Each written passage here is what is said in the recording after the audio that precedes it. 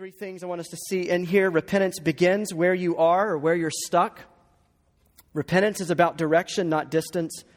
And repentance doesn't earn God's mercy, it responds to it. Let me pray. Father, wherever we are coming from tonight, skepticism about stories like this or this passage, or maybe we believe the account, but we're skeptical it has anything to do with us. Maybe we're skeptical that you're good, skeptical that you're patient.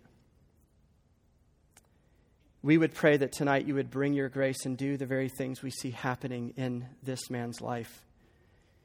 In the lowest, worst, rock bottom of places, you met him. Not just with a dispensation of your grace or a little packaged, tangible sign of your grace, but you met him with yourself. And we pray that tonight you would meet us with yourself. We pray in Jesus' name. Amen. Well, Harvey Weinstein is a name that a lot of us would not have known until a few years ago. In October 2017, the news started leaking in magazines, in news media outlets across the internet. It goes viral that this man, who is the kingmaker or queenmaker of Hollywood, it was also a serial sexual abuser. He had used his power in LA and in New York basically to be a gatekeeper. If you're an A-list or B-list actress and you want to be in a movie, if you want your career to advance, Harvey Weinstein is standing in between you and your dreams. And he would like to do some stuff with you for you to fulfill your dreams. Dozens of women end up coming forward and sharing their accounts of what he did to them over the past couple of decades. It was getting out of control. This is a man who just paid lawyers to squash these stories before. It was too big this time. It was getting out everywhere. This time his job was at risk, unlike all the other times the rumors swirled. So he sends out an email to all of his colleagues in the entertainment industry. This is a man painted into a corner. He's trapped. He's desperate. He blasts out this email on the week he thinks he might lose his job. And the Hollywood Reporter somehow got a hold of it and leaked it. And this is a paragraph or two from that letter. Weinstein says to his friends, "My board is thinking of firing me. All I'm asking is let me take a leave of absence and get into heavy therapy and counseling, whether it be in a facility or somewhere else. Allow me to resurrect myself with a second chance. A lot of the allegations are false, as you know, but given therapy and counseling as other people have done, I think I'd be able to get there. I could really use your support. If you're able to, I need you to send a letter to my private Gmail address. The letter would only go to the board and no one else. We believe what the board is trying to do to me is not only wrong, but might be illegal and would destroy the company. If you could write this letter backing me, getting me the help in time that I need away, and also stating your opposition to the board firing me, it would help me out a lot. I'm desperate for your help. Just give me the time to have therapy. Don't let me be fired. If the industry supports me, that's all I need. With all due respect, I need the letter today." Here is a titan of New York and Hollywood. He is a career maker. He makes you king. He makes you queen. He gives you your dreams. And he's on his hands and knees begging his friends to write a letter of recommendation, pleading with his board not to fire him. And it's desperate and it's urgent. Here's the touch point of this story to our stories. I read that letter and it sounds deeply familiar. Harvey Weinstein had run and run and run. He had made a really big mess of his own making, right? Decades using power and influence to use women for his own lusts. He had gotten himself into a really big pit. He was desperate. And this is his default way of trying to get himself out of it. And I think there's a few areas that this seems particularly familiar to us. The way that Harvey Weinstein tried to get himself back into people's good graces and to get back on the right page, I think is often what I hear my own internal dialogue saying and whispering to me. And it's what I hear from you a lot as well as we talk through our lives. It's a couple things in Weinstein's approach that I find familiar. This kind of, you can call this Harvey repentance. It's characterized, it's guarded by a self-justification. Did you pick up on that? He throws a grenade at the board, And he says, we believe what the board is trying to do is wrong. This is a man who had multiple criminal investigations, dozens of credible accounts. And he's saying what the board is doing to me is evil and wrong. And a lot of the allegations are false, as you know. We might add from our lives dialogue or thoughts that go like this after we've gotten ourselves into a mess of our own making, dug a pit, or in these miserable places where we don't know how we got there, but we're trying desperately to get out. And we start diluting the severity or the seriousness of what maybe we have done, or the impact of our actions or our behaviors or our inaction. And we say things, self-justifying things like, well, it wasn't that big of a deal. Or is this even really that wrong? In the grand scheme of things, it's not that big of a deal. Or maybe it's more ferocious. Maybe it's accusing God of evil.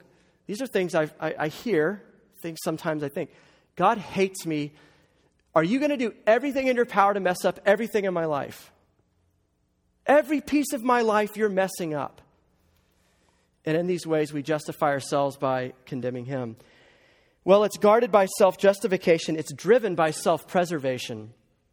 Did you catch that? This is a very proud man saying very weak things. I'm desperate. Don't let me be fired. Just give me the time to have therapy. So we'll get into these pleading kind of things. We'll say uncle, maybe a little bit prematurely, not before we feel the pain and really want to change, but just to kind of stop the process and say, okay, God, I get it. 5 weeks into the Jonah series, I'll cut back a little bit on the party scene on the weekend. And we say these things to preserve ourselves. What self are we preserving? We're preserving a self that wants to deal with God on my terms. A self that wants to maintain editing rights, that insists on veto power, that refuses to yield, to listen. We've talked about this the past month. We preserve ourselves even in our attempts to change, to repent, to stop doing certain things, to turn our lives around. We preserve ourselves. So it's guarded by self-justification, driven by self-preservation, and it's aimed at self-resurrection. That's amazing. He said the word. Give me a shot at resurrecting myself by giving me a second chance. It's crazy. He says the words. And we think in our own heads, in the isolation of our own heads and emotions, we kind of go into self-resurrection mode. Okay, I'm just going to will this. I'm not going to care what she thinks about me anymore. I'm not going to care what she thinks about me anymore. I don't care about her opinion. Whatever. Forget her. We try to push death away or push the stuff we're addicted to or stuck to away and pull ourselves back to life. And we feel this weight and this loneliness and this silence and isolation of not only being the cause of our biggest problems, but isn't it weird? Don't you see this too? Like you also see yourself as the only solution to your biggest problems? It's this weird irony. I got myself into this. It was my little decisions that got me stuck in these patterns. But then when we get to these places, when we think about repentance and change in the way that Harvey thinks about, we also see ourselves as our only escape out of the stuff we got ourselves into, right?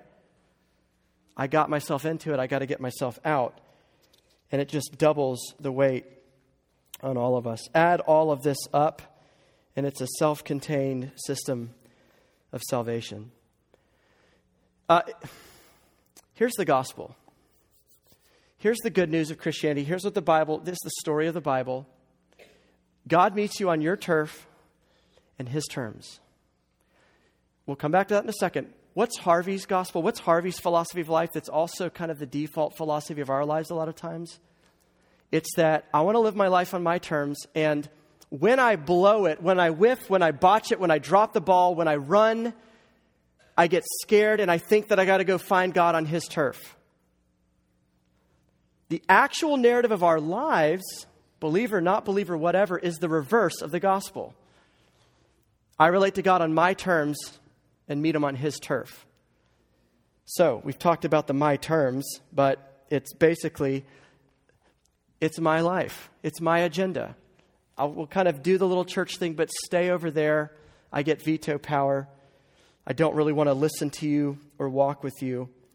But when we get into the predicaments, when we get into a bind, we think, I'm stuck here and God is somewhere else. He's not here. He's somewhere else. He's where I should be.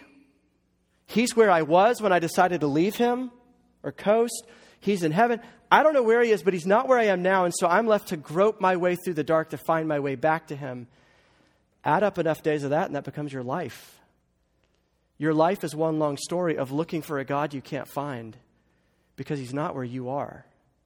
He's where you think you should be, but we don't even know how to get our way back to that.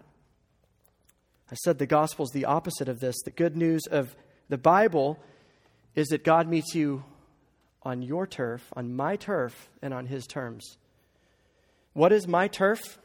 It's the first point I said we'd talk about. It's wherever you're stuck. It's wherever you are. That's a really wide spectrum in a room with this many people, right? That could mean, I know I don't know this God and I don't like him. I'm here because a friend came or whatever else. Or it could be, I know him and I know I love him. But I don't know, I'd never imagined I would do that thing or go that far in this area. Or I'm confused, or I don't know what to do with my future. Or I don't know what to do with this relationship that's blowing up. Where are you? That's where God is. Where are you stuck? Some of you in a life-encompassing way are stuck. Stuck describes life for you right now. Where is God? There. Some of you, it's little pieces of your life. You feel stuck. Wheels are spinning. You're not getting anywhere. You're getting very discouraged. You're starting to question, where is he? Where is God? He's there. He meets us on our turf and his terms. What is his terms? The reverse of the Harvey syndrome. We want to justify ourselves to him, downplay the seriousness of what we've done. And he's like, whoa. It's enough with the self-justification. Do you want to be justified? I'll justify you freely. Do you want a justification so you don't have to hide, you don't have to spin, you don't have to do the PR campaign, you don't have to explain away every little thing so that you don't need him that bad? You want to be justified? I'll justify you. His terms is stop with the self-preservation. The self that we are preserving is dead. It's decaying. It's disintegrating. It's fleshy. It's worldly. It's ugly. It's hurting people. It's a corpse. It's not worth you day after day trying to resuscitate it and cling to it and guard it. When I come to you to take that self, it's not to take you. You want a new self? You want a true self? I'll give you that. I'll make you new. You'll know who you are. You'll know who I am. You'll know why you're here. And he says to our attempts to resurrect ourselves, let me tell you the story about the one who is resurrection and who is life. Stop being the corpse that's trying to do CPR on yourself. It's a mental delusion. Nothing is happening. You want resurrection? I'll give you resurrection. I am resurrection. That's the gospel. And this is all very, very different than everything that we talk about. So how do we get to a place where we start thinking and relating to God in this kind of a way, and we stop thinking about change in a self-driven effort, self-preserving, self-justifying, self-resurrecting kind of a way? How do we get to a place where we begin to think about change and growth and repentance and nearness to God in a life-giving, godly way? Well, 2 words that we've talked about for a month: mercy storms. The nature of our heart, it's drawn to these things. When I get in a pit, I try to climb my way out of a pit. When I get myself into a mess or a pattern or a habitual pattern or whatever, I try to get myself out. And so God in his mercy will either send that month of drizzle, the subtle mercy storm, to grab your attention and to draw you back, or he'll send what he sent to Jonah, which demands to be dealt with, which demands our attention and gets us, in a sense, in a very merciful but severe way, by the scruff of the neck. That's how God wakes us up and breaks us free from Harvey syndrome. Do you see, if you've been here the past month, do you see Harvey syndrome in Jonah, what we've talked about the past few weeks? It's all there, right? The denial of what really happened, The attempt to kind of make things better through the sailors and through him. Maybe if we say some prayers, maybe if we offer some sacrifices. All of this is in Jonah, and God is bringing Jonah to an end of himself so that Jonah might realize how to actually relate to this God. I get it. I'm aware of the clock. We've spent 20 minutes plowing our hearts so that Jonah too can be a seed planted in a softened heart, where the crust on the top has been broken up a little more. So now we can see and ask the question, do you really want to change? Have you found yourself in the past month, as you hear the Word of God delivered to your doorstep every Wednesday, every Sunday, whenever, have you found yourself either consciously or subconsciously running from God, doing the strong arm? Have you found yourself tuning out his voice and listening to other voices? I have every week, every day. If you're in the same situation, do you want to know how to really change? In a way that will bring you back to life and not kill you? In a way that will not just leave you bitter and resentful towards God, but actually more and more and more and more and more in love with him? Well, if you do, Jonah 2 is for you. We've already talked about a lot of it, but a quick pass over those 3 points. The first thing, repentance begins where you are, on your turf. We said that. It doesn't start where you wish you were.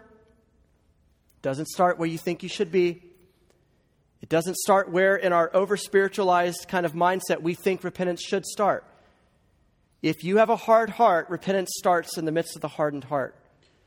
If you've been drifting and coasting and prayerless, repentance starts in the midst of drifting and coasting and prayerlessness. If you did something last week you never imagined you would ever do, and you can't take it back, repentance starts having had a week last week where you did something you could never imagine doing and you can't undo it. Whatever your coordinates are is where the doorway of repentance stands in front of you. Where could repentance have begun for Jonah? Where could it have happened? You track through the story, it could have happened almost at any point. He hears the words. Is it verse 1, verse 2? Jonah, son of Amittai, rise up, go to Nineveh, preach to them. Jonah hears that, and he is like, he's a mixture. He's a mess. Panic. Go where? What does this mean for me? Confusion. Are you serious? Did I hear you right? Maybe racism or ethnocentrism. The Ninevites? Why do they need to hear about your grace? He could have repented at that moment, hearing this confusing word of God that he didn't know what to do with. He couldn't wrap his head around it. He didn't know how it fit with his story. 3 or 4 or 5 seconds in, could have dropped to his knees and said, God, I don't know. What do you mean by this? I'm terrified by this. Help me understand. He could have repented when he started concocting the plan that it was possible to get out of the presence of a transcendent God who fills the earth and all of creation with the fullness of his presence.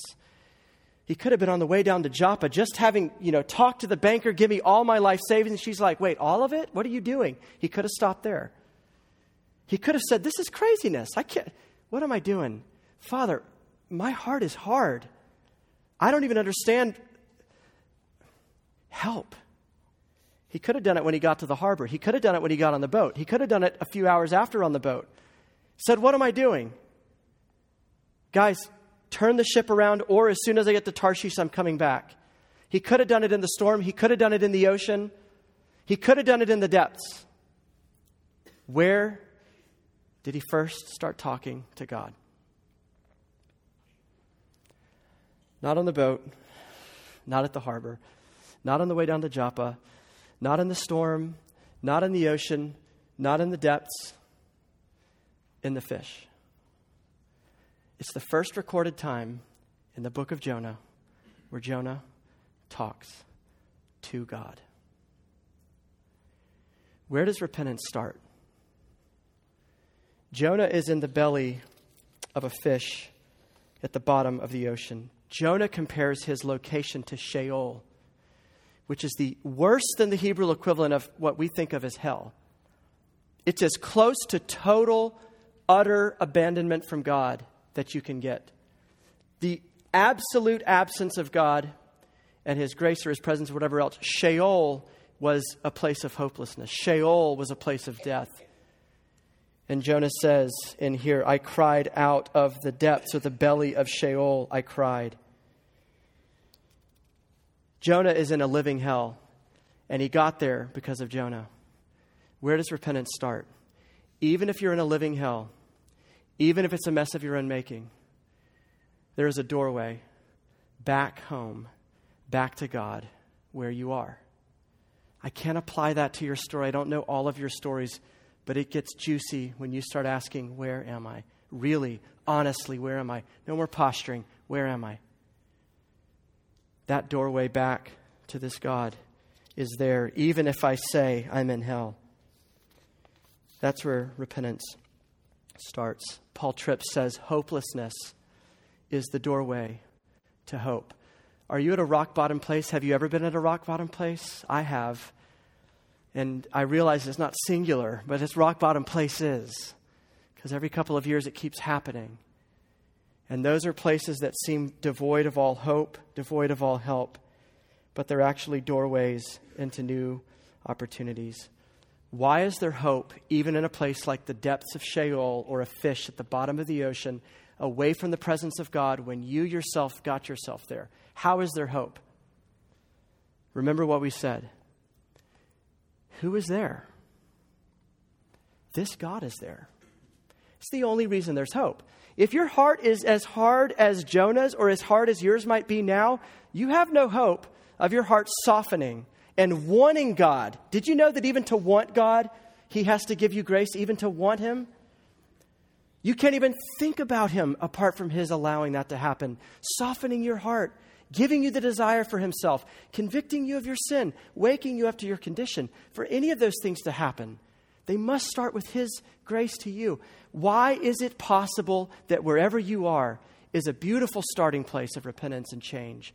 Because God is there, and this God is there. A lover of sinners, a helper of the weak. The second thing, repentance is about direction, not distance. I have found this so helpful.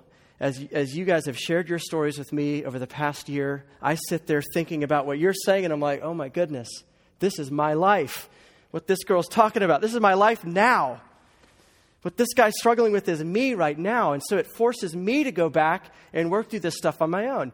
Here's why I think a lot of us, when we think of repentance, change, living by faith, we get daunted. We give up. We think it's just absolutely overwhelming. Whatever that thing is for you, the eating disorder, the cutting, the porn, the masturbation, whatever it is that you can't break, getting up at 9 o'clock on a weekend, you're like, I told myself I'd get up and actually make that 8 a.m. and I can't do it. What's wrong with me? Whatever that place is for you, we think of change as a giant 10-mile leap from where you are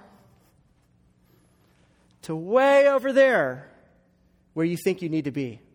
Or where, let's say we should be there. Let's say we should be diligent. Let's say we should be self-controlled. Let's say that's valid. But we're over here and the goal is way over there. And are you like me? You look at that and you're like, well, what's the point? This is now the psychology we all think. What's the point of fighting against this? What's the point of not giving in again and having a horrible day because I am never going to get over there? Friends, repentance is never about distance or pace or stride. It's direction. Which way are you facing? There was a kind of a math problem that a guy named David Pallison in a book that I've read, he's talking about these old math problems we got when we were kids. Like if a woman's driving from Philadelphia to Richmond, Virginia at this many miles per hour, but then she gets in a traffic jam for 1 hour and is only driving this fast, and then she speeds up. How long does the whole trip take her? And he asks in the book, is that how you view the process of change or sanctification or repentance? It's all a question of how is your performance this past week? How fast are you changing? How quickly are you maturing? And he says, no, it's not that at all. He says the most decisive factor in that problem is, are you driving towards Richmond or are you driving towards New York? You can be driving beautifully fast in the fast lane, thinking everything's going great, going in the wrong direction. Direction is what's decisive. Where is Jonah's direction facing? For the first time, after God had stripped him of all the pretense, all the posturing, all the faking, all the lying, all the stiff-arming, when God got Jonah, just Jonah at his core, where did he look? To the Lord. Ironically, the sailors had already looked to the Lord, right? Remember that? They'd already prayed to the Lord. It's the first time Jonah talks to God. His direction changes. It's an early mark of repentance. Repentance is not about distance. And so if I'm over here stuck in my stuff and we believe everything we've already said, God is there. He's there with his resources. He starts where you are. He meets you where you are. Then this is repentance. Watch. That's repentance. That's faith. As I look to this good God, if you see God as a father who looks at his toddler and beats him across the face because he says, why don't you know how to walk yet? You're 2.5. You'll never even attempt to change. You will hate him so much. But do you know that this God shows himself to be throughout Scripture as the father who gets down on his hands and knees, meeting the toddler where she is. And all he cares about, all he's focused on is, let's get that chubby little leg planted so she can get up. Then a little bit of a shift of a weight forward. And she stands for 2 seconds and he takes Instagram stories of it and says, look, she's kind of walking. Do you know that's how God looks at your repentance? Did you know that? Or do you think he is the verbally abusive father who hates you because you're still over there? Do you know what he wants from you? Your eyes fixed on him. As the source of your joy, as the source of your change, as the power for repentance. To look at him and say, I ran. I thought the worst, most satanic things about you. I believed you're a murderer. I did it again. Have mercy on me. Help me. And so you're over here and you get your friends or a pastor or somebody. You're like, let's just talk about the next itty bitty little baby step of tiny little faith, tiny little change. What's the next choice point you face? If you're the person who fell yesterday, you fell back into the shame, back into the guilt. What's the next baby step for you? Probably, because that memory is fresh in your mind, the next choice point, the next fork in the road for you, where you're either going to run away in a fleshy, worldly way, or you're going to move towards God in a faithful way. That fork in the road is probably going to be like, how are you going to respond to your failure? How are you going to react to the shame you now feel? In a fleshy, worldly, godless, unbelieving way? Or in a way that looks at this God who covers shame? And who says, my mercy is new every morning. Why? You need it to be new every morning. Do you? I do. Or every minute. Do you see? What's the next choice point you face? That's where this repentance plays itself out. What's the next thing? Jonah faced that. Do I just die a bitter man in the belly of this fish and curse God as I die? Or do I begin to realize his mercy has already been chasing me? The storm was his. Jonah says it. Did you pick up on it? Your bellows, your winds. The sailors were God crying out to Jonah, repent, turn around. And he begins to see that was God's mercy. The fish was God's mercy. Jonah didn't know what was going to happen. He jumps off a cruise ship into a hurricane, 60-foot waves. What do you think would happen to you? I'm dead. This is it. I'm not getting out of this alive. The fish was mercy too. And this is our last and final point. Repentance, it doesn't just begin where we are. It's not just about direction. But repentance does not cause God to be merciful to you. Repentance simply responds to mercy he's already shown. Change, turning around, ceasing running, and turning around and beginning to baby step your way back as you pray to him for grace to baby step your way back is driven by his mercy. It's not the cause of his mercy. Freshman, last week you heard Romans 2:4. Do you not know that the goodness, kindness, and patience of God is designed to lead you to repentance? Not, did you know that repentance causes God to be good, kind, and patient? This will free you and turn your world upside down in a way you never imagined. Do these things to get God to be patient, kind, and good to you, will ruin you, and you will hate him. That's the lives of some of you. It was the life that I lived for so many years in the church. I just didn't get it. I had phenomenal parents. I was told everything you should be told. The church I went to, I heard it all. I read the Bible. I went to church. The dots just didn't connect until God sent a mercy storm in my life, senior year at UGA, and rocked my world and terrified me to my core. For the first time, he had my full, undivided attention. And he began to reveal to me that where I was, this was the hinge for me, where I was, which was a miserable, hellish, dark, shamed, guilty, stuck place, is where he was. That's the gospel. God meets you on your turf and on his terms. Don't you dare try to pay for this. Don't you dare try to deny your need of it. Don't you dare try to resurrect yourself. Don't you dare. I'll give you resurrection. I'll justify you. The last sentence I want to say is this. We're going to pick up on it next week because it's more of the focus of the rest of Jonah's prayer. But Jonah, his direction changes, not just in a weird abstract way. He looks back to God or he starts talking to God. But he says, I look to your temple. Did you pick up on that? Verse 4, then I said, I am driven away from your sight, yet, a new day is coming, and yet again I shall look at your temple. Why the temple? He says it again later. Why the temple? The temple, Jonah knew as a prophet, as a good Jew, the temple is where the sacrifices were made to purify you and to release you from your sins. The temple is where the scapegoat was offered every day. And the blood of that goat was sprinkled in substitution for the people's sins. Jonah's eyes aren't just generically focused to some God figure or higher power. Jonah is looking at a God whose love, like we talked about last week, is always a substitutionary love. My life for yours.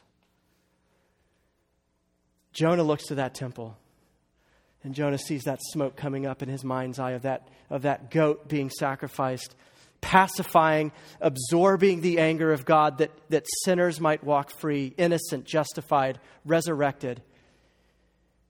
And he says, that's a God I can move towards. That's a God who is patient. That's a God who pursues. That's a God of grace. In that moment, we see something so much clearer than Jonah. Jonah saw goats and smoke. And we look back on the Temple Mount and we see the true Lamb of God who poured himself out and walked to the deepest pits of hell, of Sheol, so that you might be able to repent, so that God would relate to you the way I described. So friends, why not repent? Why not start talking to God again tonight? Why not walk back home with him? Let's pray. Jesus, we need this. We need you. We need you to help us. We need you to meet us where we are with your grace. It's true. We struggle to believe it. We struggle for it to get into our heads and our bones, and we just need that. We pray that you would help us. We ask this in your name. Amen.